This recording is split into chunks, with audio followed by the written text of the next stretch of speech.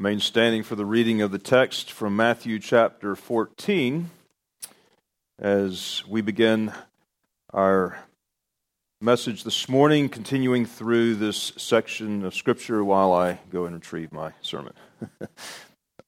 Everything's just falling apart on me this morning. As we come to this passage, we'll note that this is a series of stories within a narrative portion. Remember that Matthew is divided up into narrative and teaching. And here we are in this other narrative. And we'll begin reading at verse 22 down through verse 33 as we consider this next story. Immediately Jesus made his disciples get into the boat and go before him to the other side while he sent the multitudes away. And when he had sent the multitudes away, he went up on the mountain by himself to pray.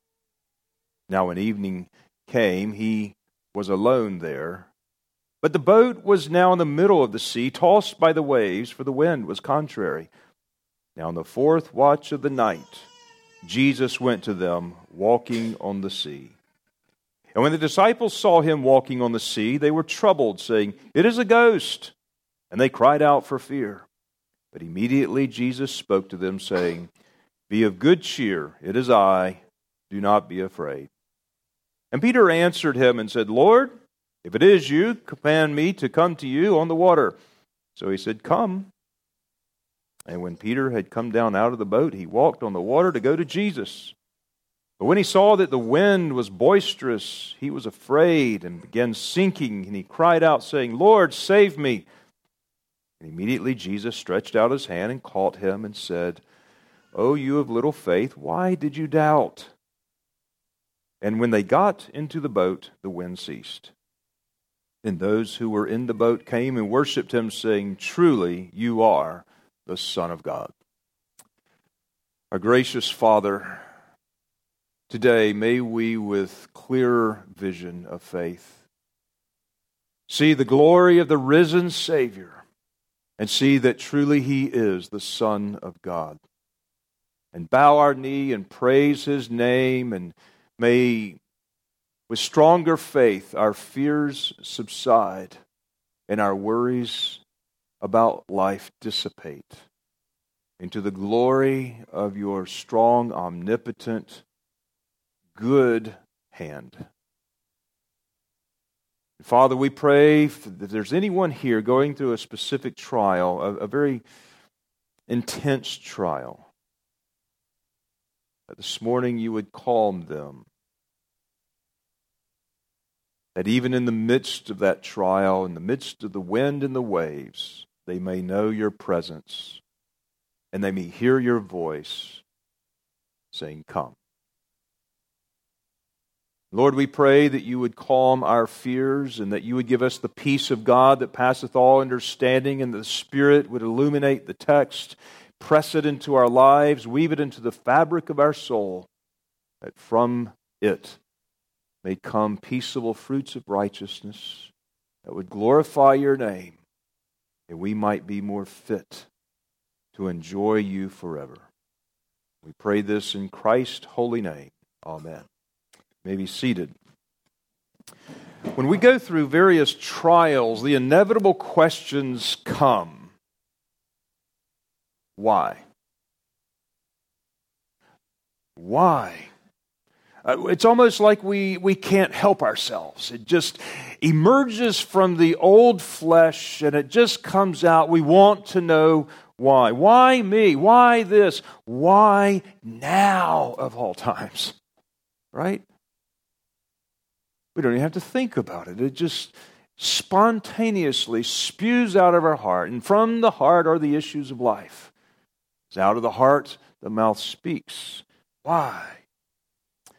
This present passage will help us with some of this matter. It's not going to answer all of the questions of the whys, but it will answer the main one, which really goes right down to the heart of the matter in your spirit. You may remember where we are in the text. This is the Lord's ministry where He begins to withdraw from the crowds and begins ministering, discipling specifically His 12 disciples Now, it doesn't mean that he will not be around crowds any longer, but his shift has changed. His focus and intent now is to begin shaping and forming his disciples. And this is a section of a narrative of stories that we will continue through which we will see over these series of events that this is exactly what Jesus is doing.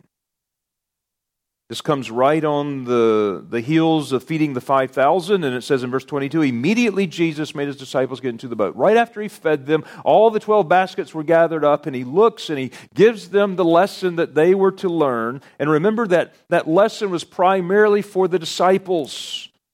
Remember when he went and asked Philip, he says, Philip, where are we going to get food to feed all these people? And he said this already knowing what he was going to do, but he said this to test him. It was the testing of the disciples. That was the point here. And as we unpack this very familiar passage before us, we will need to come back here in our mind and in our spirit again and again, and we need to retrace our steps in the storms that Jesus has orchestrated for us, to know that in them he is shaping us, just like he was then. Jesus leads us in every detail of our lives. And we know that already up here in our head, but have we got that down into our hearts? He orchestrates, it is in every detail of our lives, right down to the most severe trials that we face, in order to work in our spirit, to settle our spirit in him, to settle our restless and fearful spirits in his omnipotent goodness.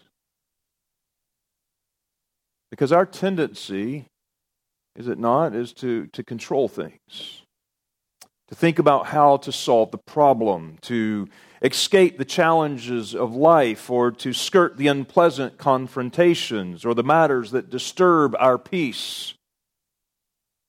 Our tendency is to overprotect ourselves or to prevent fearful circumstances from ever happening.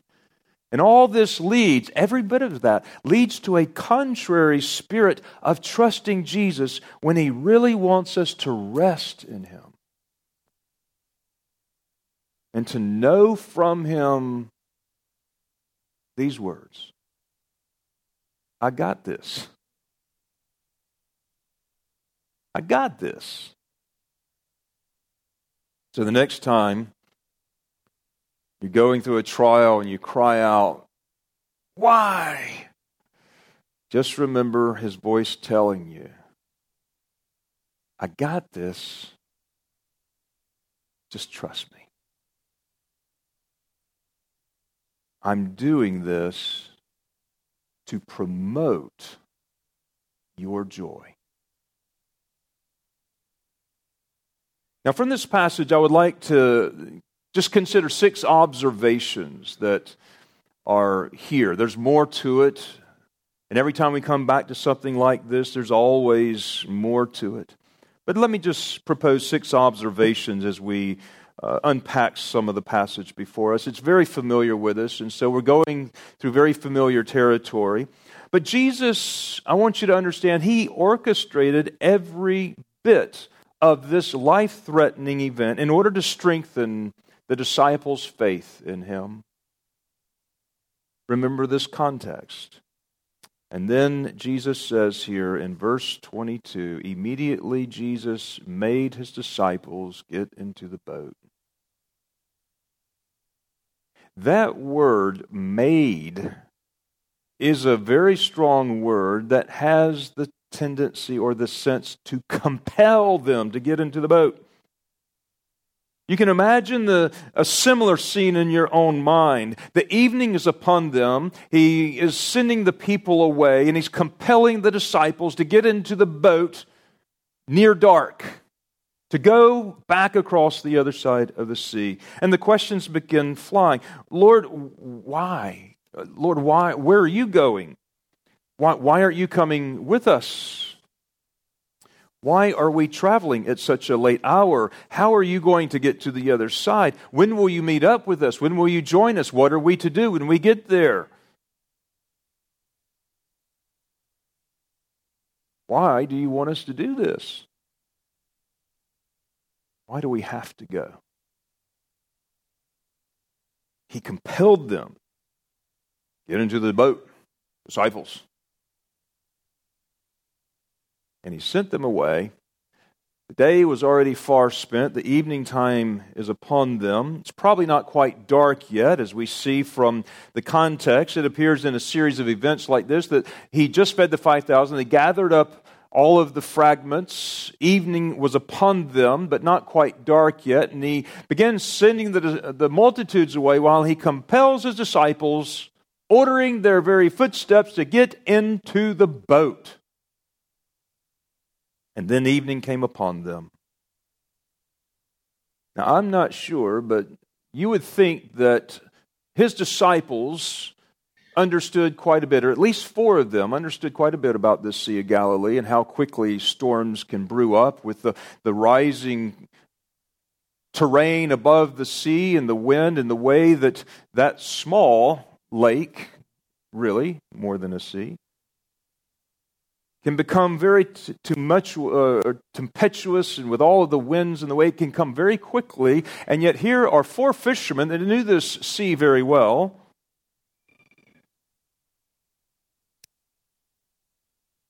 And he compels them to get into the boat, and they would be there well into the night. That night they had about 5 to 8 miles to get across the sea. We find them not only sailing, but they were rowing hard, it says, when the storm came upon them. So whether they used the wind or whether they used their oars, they were making the best they could. It's not enough to say that Jesus knew what was going to happen on that night. When trouble comes upon you, it does not do justice to God to say, well, just God knows. God knows. No, that it is not only that God merely knows these things. He literally compelled my footsteps right into the very trouble that I'm in. No, that's the truth. The one who has just performed an act of creation and taking 5 loaves and 2 fish and before their very eyes and brought them very near to his creative power and taking them and multiplying them to feed 5,000 plus the women and the children and then 12 baskets where each disciple probably had to carry 1 back so that they would be very mindful of what they were in the presence of.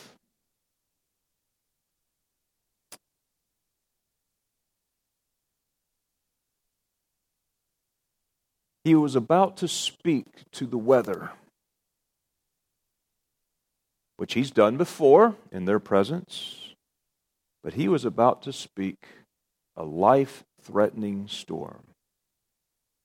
Very dangerous, and this was all orchestrated by the Lord, down to the very details, including the very severity of the storm and the actual and real dangers that the disciples would face. And it's no different for you and me. Every situation in life is completely orchestrated by the Lord for some specific and purposeful reason in your life. And the next time you face a storm, the next time God takes you through a storm and a test in your life, you need to learn to retrace your steps. And retrace your steps all the way back to the place where you realize that Jesus led you right into the boat and compelled you there.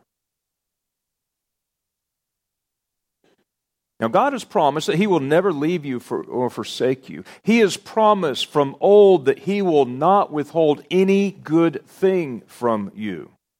He has reiterated over and over again through the Psalms and through the prophets and through the promises of the covenant that all things will work together for good for those who are called according to His purpose, for those who love God. And as Paul summarizes this in Romans 8:28, which you're so familiar with, this is just a summary of the things they have continually heard all of their liturgical life. And Jesus is about to send them into the boat. He compels them to go to the other side. He's about to send a very dangerous storm upon the sea, and He is not doing this because He gets a kick out of seeing His people afraid. He's not a practical joker who gets thrills out of using His powers to frighten His people for a laugh, nor does Jesus ever laugh at His disciples when they become fearful and afraid. But rather He encourages them, admonishes them, trust me, I got this. And everything in the Christian's life is to develop this unnatural disposition of trust and faith in order to love God so that you can enjoy Him more. See, we're born into this world with a natural disposition that is not of faith, that is not a posture of trust in our God and Creator. But man's chief end is to glorify God and to what? Enjoy Him forever. Now that starts not when you die and go to heaven. God wants you to enjoy Him this morning. I don't know your situation. I don't know what trial you may be facing or what worries or concerns are overbearing you right now, but He wants you today, right now, to enjoy Him. That is your chief end.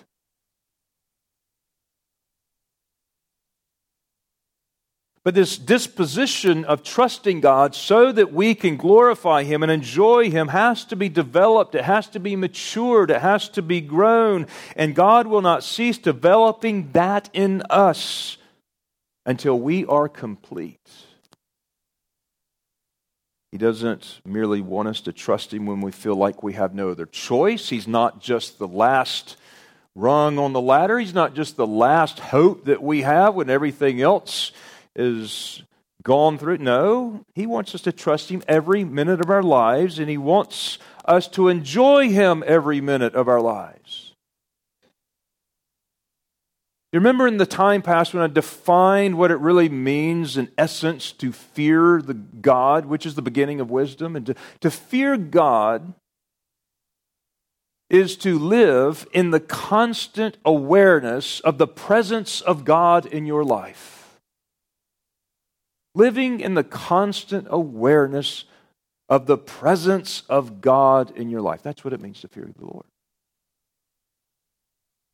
And we have so much to learn in how to enjoy God. There is so much to develop in this spirit of ours. So Jesus compels His disciples to get into the boat, and it's evening.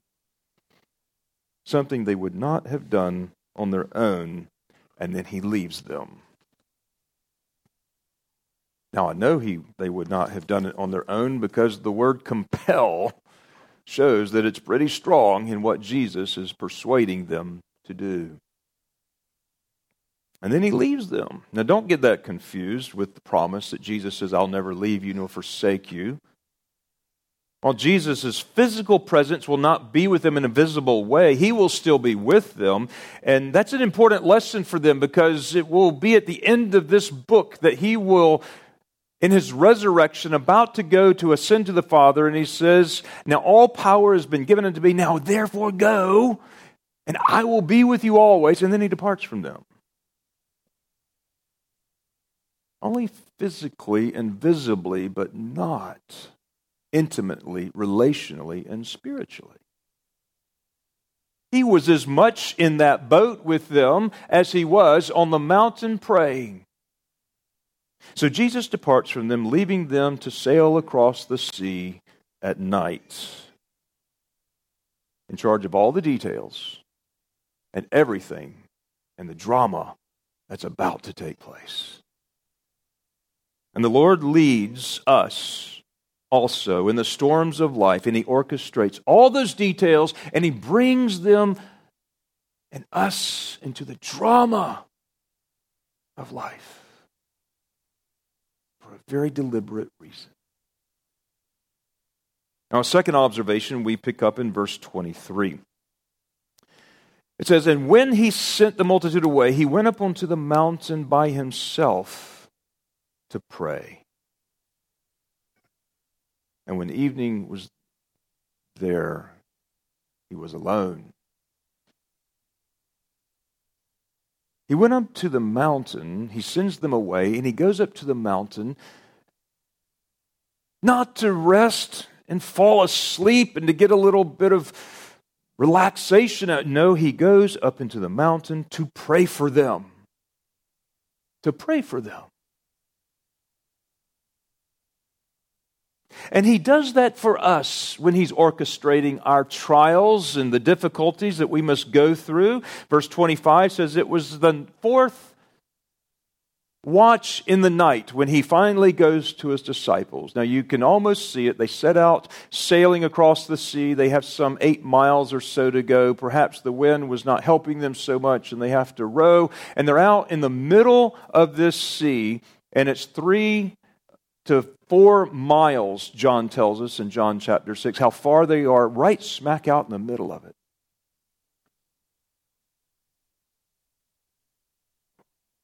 And they set off before it was dark, and now it's not quite morning. They had been out there all night long. You might recall that the Romans divided the night watches up into 4 segments of 3 hours each, beginning at 6 p.m. and ending at 6 a.m. So the first night watch was from 6 p.m. to 9 p.m. The second night watch was from 9 p.m. to midnight. The third night watch was from midnight to 3 a.m. And this was the fourth watch of the night from somewhere between 3 a.m. and 6 a.m. in the morning. And the Lord waited.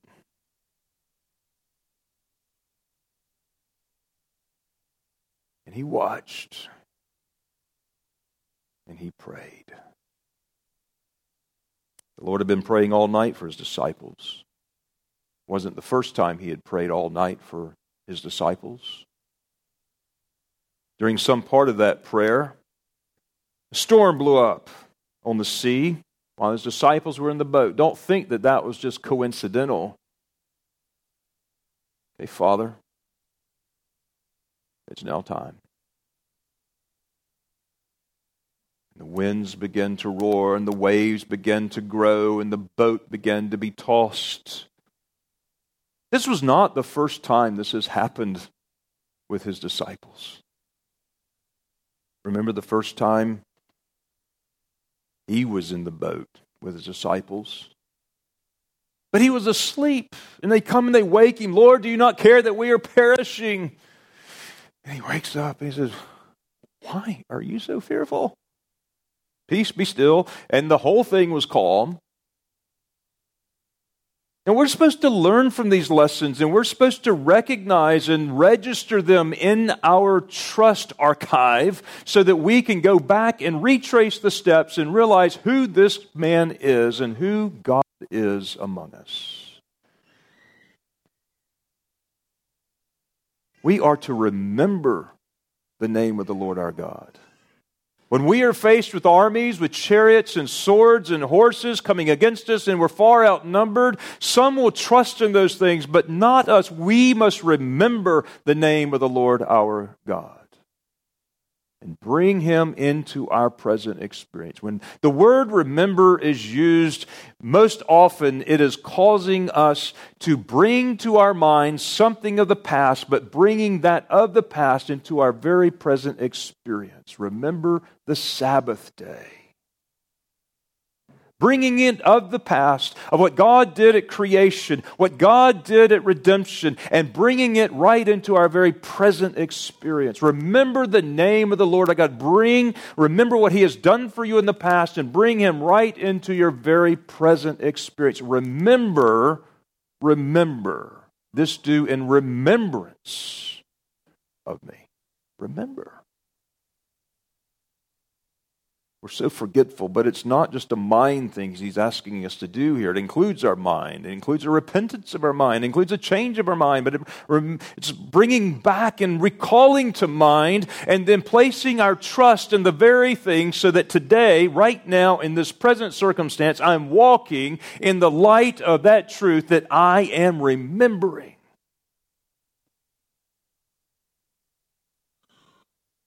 See, they've been through this before.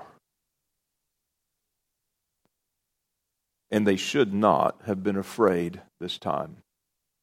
Should not have been. That's the point. He is trying to train in their spirit. And He can only do that through the crucible of experience. Oh, you didn't get it the first time. Let's see if you're going to get it the second time. Well, if you can't get it the second time, you'll get it a little better the third time and a little more the fourth time. And He will continue to train His disciples, and He will train us in the crucible of experience so that each time we are changing from glory unto glory into His likeness. Why? So we can enjoy Him. Enjoy Him. I want you to consider a few things about Jesus and how He prays for His people. We don't know what He exactly prayed for on this particular request or this particular occasion, but we do know from other passages of Scripture what and how He prays for His people. In fact, it says in Hebrews 7:25, I think it even is reiterated the same thing, basically in Romans 8, somewhere around verse, I don't know, it's in Romans 8. End of chapter 8. But it's basically saying the same thing that Hebrews 7:25 says. Therefore, He is also able to save to the uttermost those who come to God through Him, since He always lives to make intercession for them. He always lives. Always is living, praying for you. We call this the session of Christ. The session of Christ is not His plurality of elders in the local church. It is the work that He is continuing to do for you at the Father's right hand and interceding for you at the Father's right hand, and His prayers are efficacious. He ever lives to intercede for you, to pray for you, and His intercessory prayers are efficacious to save you to the uttermost through every trial, through every physical trial, both physical and spiritual. He saves you to the completeness with every little detail accounted for, to the uttermost, not a single thing left undone. And Jesus is never distant from our situation, and He's never distant from us. Ever. He is ever living for you. He is ever praying for you. After all, he went looking for you when you were not looking for Him. You did not love Him first, but He loved you, and only because He loved you can you love Him. You did not choose Him, He chose you. He went looking for you. And if He went looking for you and He found you, do you not think that He knows where you are and what you're doing and what you're going through?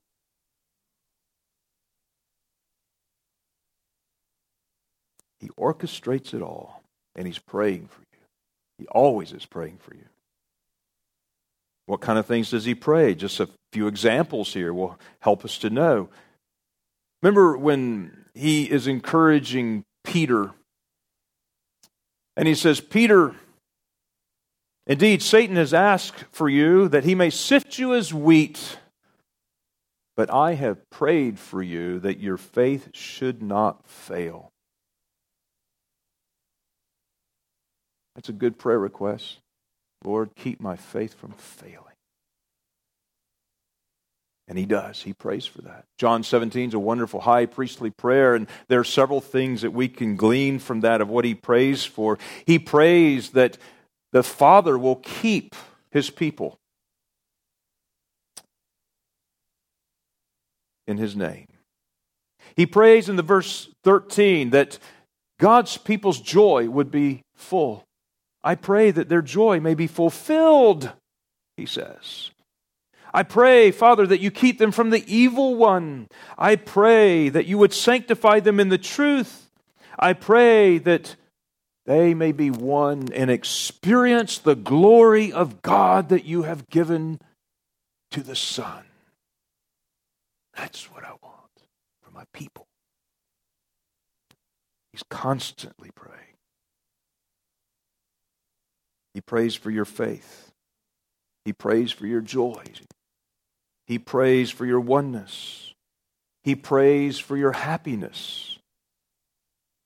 But there is a means to an end. And that's what these trials are all about. A third observation is given in verses 24 and 27 through that passage there. And he makes himself known to his disciples in the very midst of the storm. The boat was now in the middle of the sea. Verse 24 is tossed about by the waves, and the wind was contrary. It was about the fourth watch of the night, between 3 a.m. and 6 a.m. in the morning, just before sunrise, perhaps, maybe all night long. They had been toiling.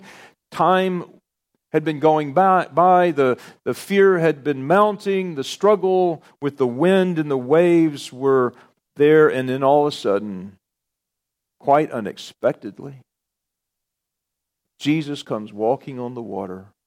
And to add fear to fright, they say, "Oh, it's a ghost."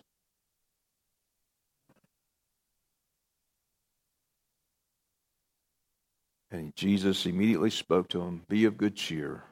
It is I. Do not be afraid." Not only are his disciples struggling in the middle of the sea, some 3 to 4 miles out in the middle, the storm overtook them, and now Jesus appears to them. They think it's a ghost. Now, you don't make much of that. But they were in their immature state of some form or another. That's what they believed. And yet, how many times do we draw erroneous conclusions that make the situation appear worse than it really is, and the very thing they feared was the very solution to their problems? It was Jesus. And he responds to their cry with this statement, "Be of good cheer. It is I." The word "be of good cheer" is a phrase which means to take courage. Take courage. There were 3 other times that particular passage was used in the Gospels. Let me just, by way of summary, reiterate those times because I think it's relevant and very applicable. The first of those occasions was in Matthew chapter 9. Remember when they brought in a paralytic and they let him down through so that his friends let the paralytic through so he could be healed. And he looks and says to the paralytic, "Son, be of good cheer.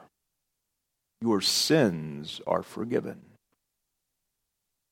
The second time was later in that same passage when a woman with an issue of blood came up behind him and touched the hem of his garment, thinking, "If I could just touch him, I will be healed." And he turns around, and when he saw her, he said, and she was frightened, he said, "Be of good cheer. Your faith has made you well." And the fourth time given to us in the Gospel of John, in the upper room discourse in John 16, he says, as he begins to conclude that discourse, he says, "Now these things I've spoken to you, that in me you may have peace. In the world you'll have tribulations, but be of good cheer. I have overcome the world."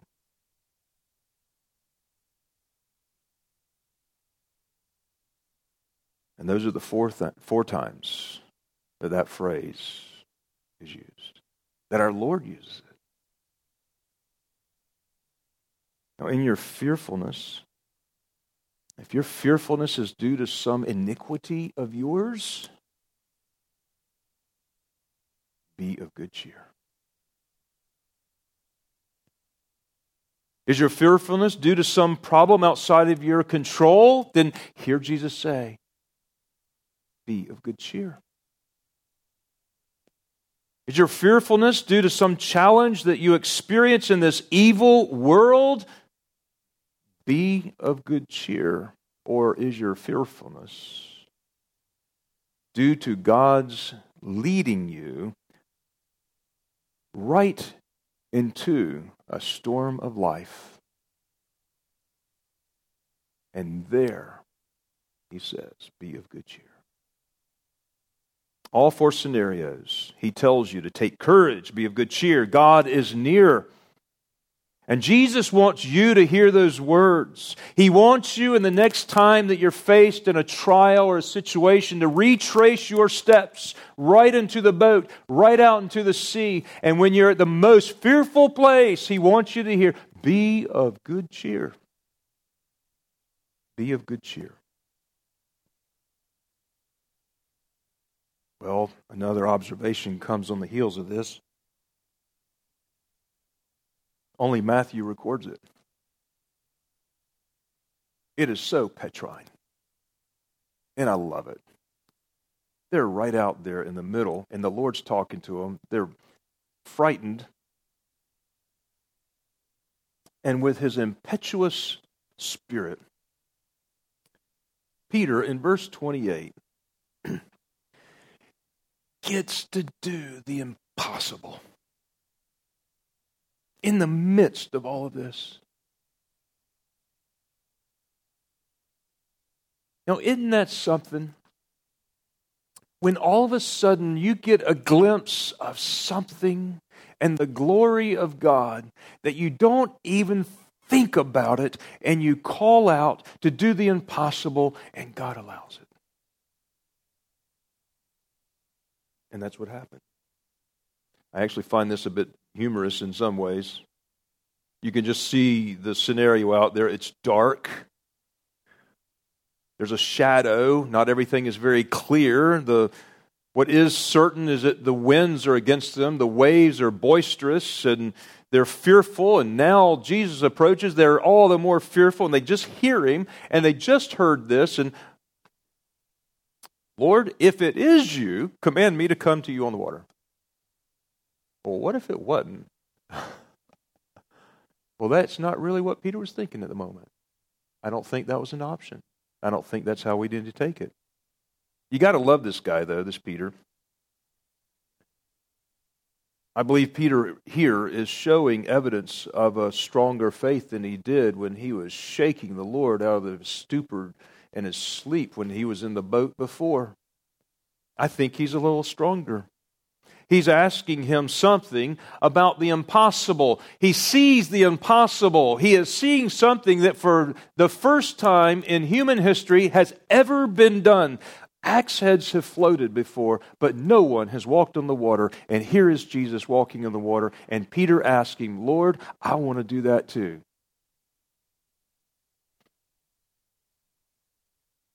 And so he asked him. He asked God to do the impossible. And Jesus grants it. Now, if you ever ask God to do the impossible, and he grants it to you, you must be willing to follow through on your request.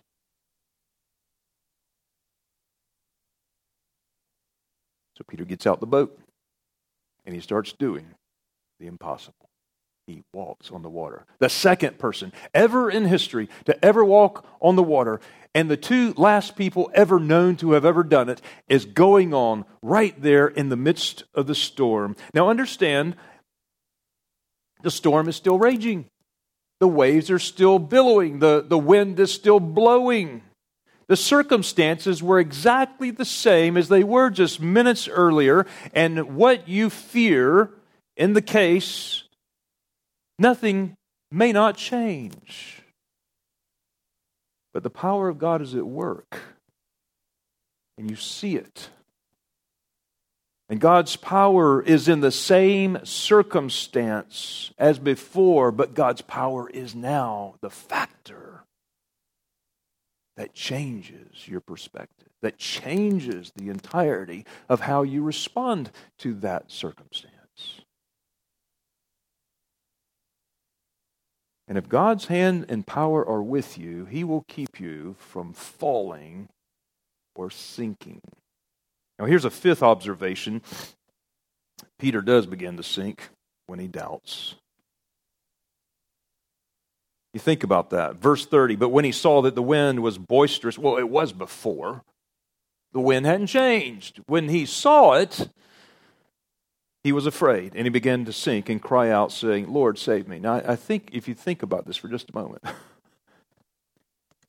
some reason he gets fixed now on the wind and the waves. Now, the wind and the waves were the same in the boat as it was outside the boat. But what he failed to remember is he's doing the impossible, whether there were wind and waves or a calm and quiet.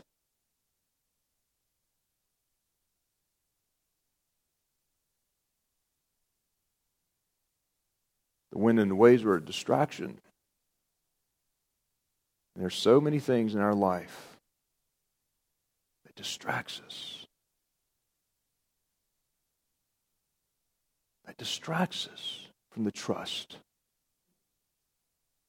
That shifts our focus, even but for a second. As long as Peter was fixed on Jesus, he was walking successfully.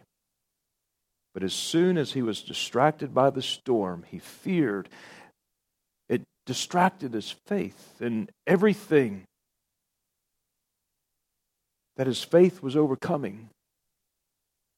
Now doubt in that began to make him sink. Now everything I feared before, it's all still there. The wind and the waves, it's all still there. They're all still the same.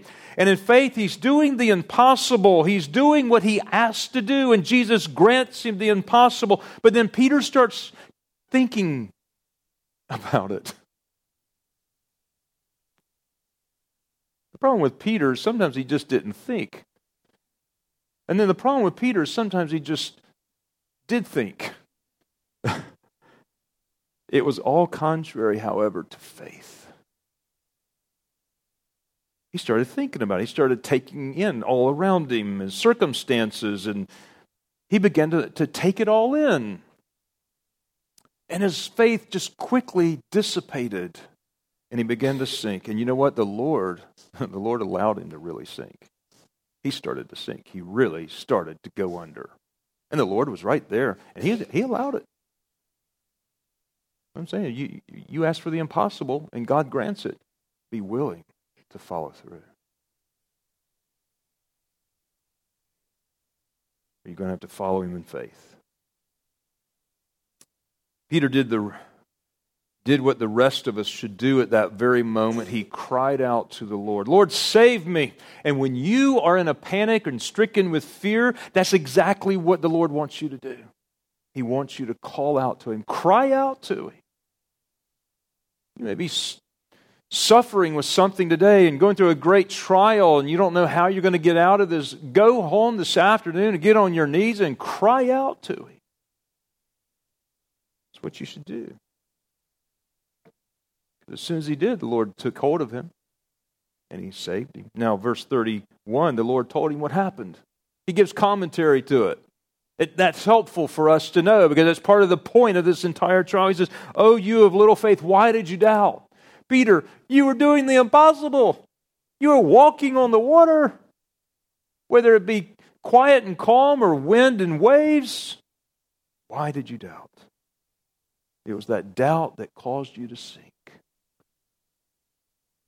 And how many times we start a good thing with the Lord and a little time goes by and we start thinking about our surroundings. We really start thinking about the implications of what it is we're doing and what God has granted us, and we begin to doubt and we begin to fail. We've got to trust God all the way through life, and we got to trust him all the way through the situations. We got to trust him, and we don't have time to just stop and start taking it in and digesting it in a way that is contrary to what we have asked God to do, contrary to what he has granted us, contrary to what we have prayed for, and contrary to what he is accomplishing. We are to walk by faith and not by sight. And the last observation I want you to see here is in verse 32.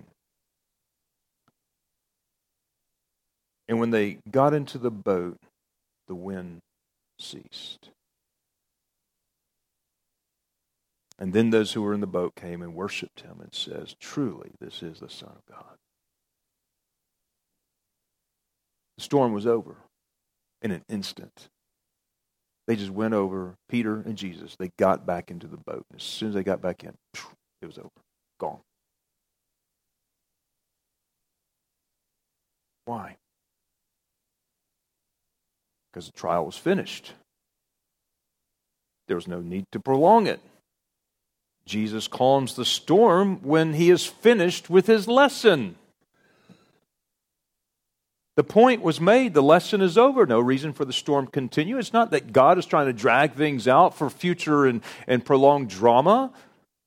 The Lord led and carried them all the way through this trial, and now it's over. And you need to realize when the Lord is finished with the lesson, he will calm the storm. And I assure you, the storm will come to an end. But this time the disciples have grown. They've grown from the first time. They say of him what they did not say of him the first time they went through the storm and he calmed the wind and the waves. Even when he spoke to them, they now say, truly, you are the Son of God. And Jesus is always near. He is always responsive to your cry. He is ever living to make intercession and to pray for you. There's not a time that goes by that he's not praying for you, his people, for whom he died, who he chose, that he gave his blood for, that he rose for, and now he prays for. And he compels your feet to get into a boat when perhaps that was not your choice or your direction. But he compels them nonetheless to go into a storm that you would not have chosen, so that you may grow to understand there really is no need to fear, because Jesus, the Son of God, the Creator, is always with you and is always near. He is praying for you. He is saving you to the uttermost. And he wants you to enjoy God. He wants you to enjoy life. And you have so many worries and you have so many fears to overcome in order to do that well. And every one of us have them. And he's going to help you along through this by discipling you with trials, sometimes life-threatening trials, so you will overcome the very things that causes you to doubt him. God does not want you to doubt. He does not want you to fear, and he does not want you to be frustrated. He wants you to enjoy him. And when you're going through a trial, you need to trace every step back to where that place was that Jesus compelled you to get into the boat. And realize he's in control. He's orchestrated this for you. And that is working to help you enjoy life all the more. To enjoy God. To glorify God. And enjoy him forever. Let's pray. Our Father, how thankful we are that you care for us more than we care for ourselves. You know our end from the beginning. You know what we want in life. We want happiness and joy. We want peace. And yet you have promised this in the Savior. No matter what the circumstances and the outward situation may be, you grant us even to do the impossible. How thankful we are for a great God who gives us everything we need for life and for godliness, so that we might grow and learn to enjoy you more. We confess that our appetites are not what they should. We confess that we don't love you like we should. We don't trust you like we should. We wrestle with situations in life because we do so in our flesh. We do not bring them to you in prayer as we should. We don't cry out to you enough. And even in the good times, we tend to forget you. Lord, forgive us of these sins and cause us this day to remember the Lord our God. Knowing that you are working and praying, that you are orchestrating every detail in our lives so that there is truly no good thing that you withhold from us. And the greatest joy that you want us to know is the joy of knowing you as our great God and Creator. And what that means as we fellowship and we relate to you every moment of our lives. Constantly living in that comforting knowledge of the presence of God. And Lord, we ask that you would strengthen our faith, to keep our eyes and our hearts fixed upon Jesus, even in the midst of a storm, but knowing that the storm will soon pass, and there will be a calm when the lesson is learned. So strengthen our faith this day, and may we leave from here stronger than when we came, less fearful, less worried about the difficulties of life and the tribulations that this world may bring. Because be of good cheer, we hear our Lord say, He has overcome the world. And we pray this in His strong name. Amen.